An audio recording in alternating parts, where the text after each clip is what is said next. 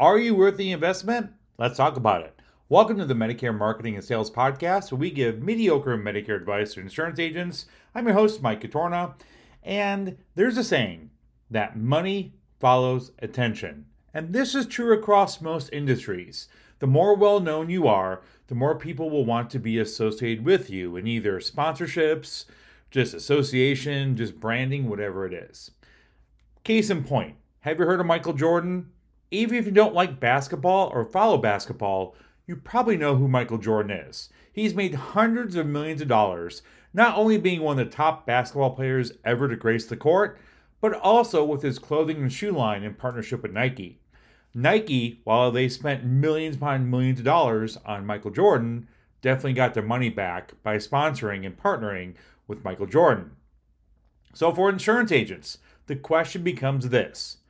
If you ask for money from a carrier or FMO, will it be a good investment for them? Again, like we said at the top, money follows attention. And are you getting the attention of the FMO or the carrier? How do you get their attention, you might ask? Well, with production. If you have zero sales, or maybe a couple policies with that carrier or FMO, why would they want to sponsor or co-op money with you? Now you might be thinking, but Mike, I want to produce more, and by them throwing me money, that will help me do that. And that is logical, right? But is it practical? Carriers and FMOs know that there's a huge dropout rate when it comes to insurance agents. Last numbers I saw, and I don't remember where I saw them, so just go with me here. Over 90% of all insurance agents don't make it past year 1 or 2. In fact, over 90% do it part-time. Very few do it full-time when you look at all the insurance licenses across the country. So the question becomes, how do carriers and FMOs know that you're not going to be part of that 90% that they put money in, you write maybe a couple more policies, and then you're out? You still maintain your license, but maybe you sell 1 or 2 policies on the side as you pursue a different career. So you need to offset their doubts with production. Now the other side of this is, but Mike, I need money to get going and start marketing myself. And do you know what carriers and FMOs hear when agents say that?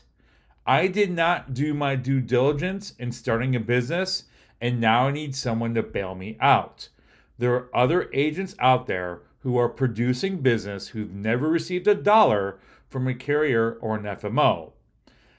If they are producing and then come to the table asking for money from a carrier or FMO, it would be a far better investment to back that agent who has been producing than blindly throw money at an agent who has no or next to no business.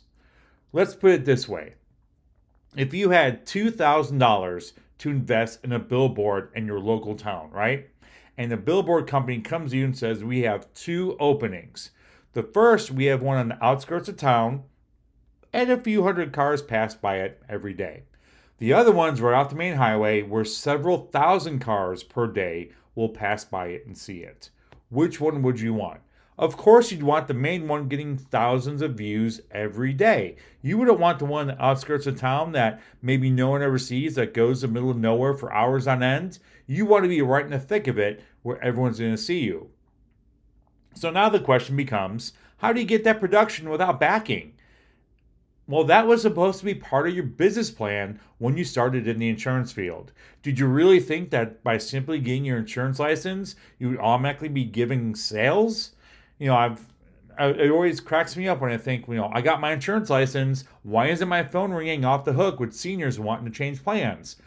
Because you haven't put yourself out there. You haven't marketed. You haven't built your name and marketing up to a point where people are starting to call you. And that could take months, years, depending on how much time, effort, and energy that you put into your marketing. So, moral of the story is if you're asking for money from a carrier or an FMO, you need to come to the table with production. You can't come to the table with, hey, I just got my license, I'm worth investing in, because there are literally thousands of agents that could easily be right where you are with the same amount of production that who knows if they're going to make it. However, if you start producing and you're on an upswing, and let's say you have 10, 15, 20 sales over the past few months, you could show that there's been a steady increase in your production. You can go, hey, I really want to take this to the next level. You see I'm producing more. I want to take it to the next step. Can you help me?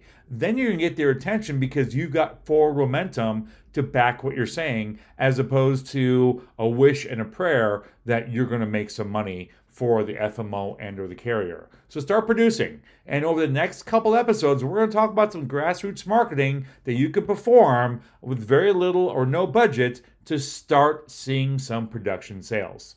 So go to MedicarePodcast.net for more information. And until next time, have fun, make money, and give impeccable service.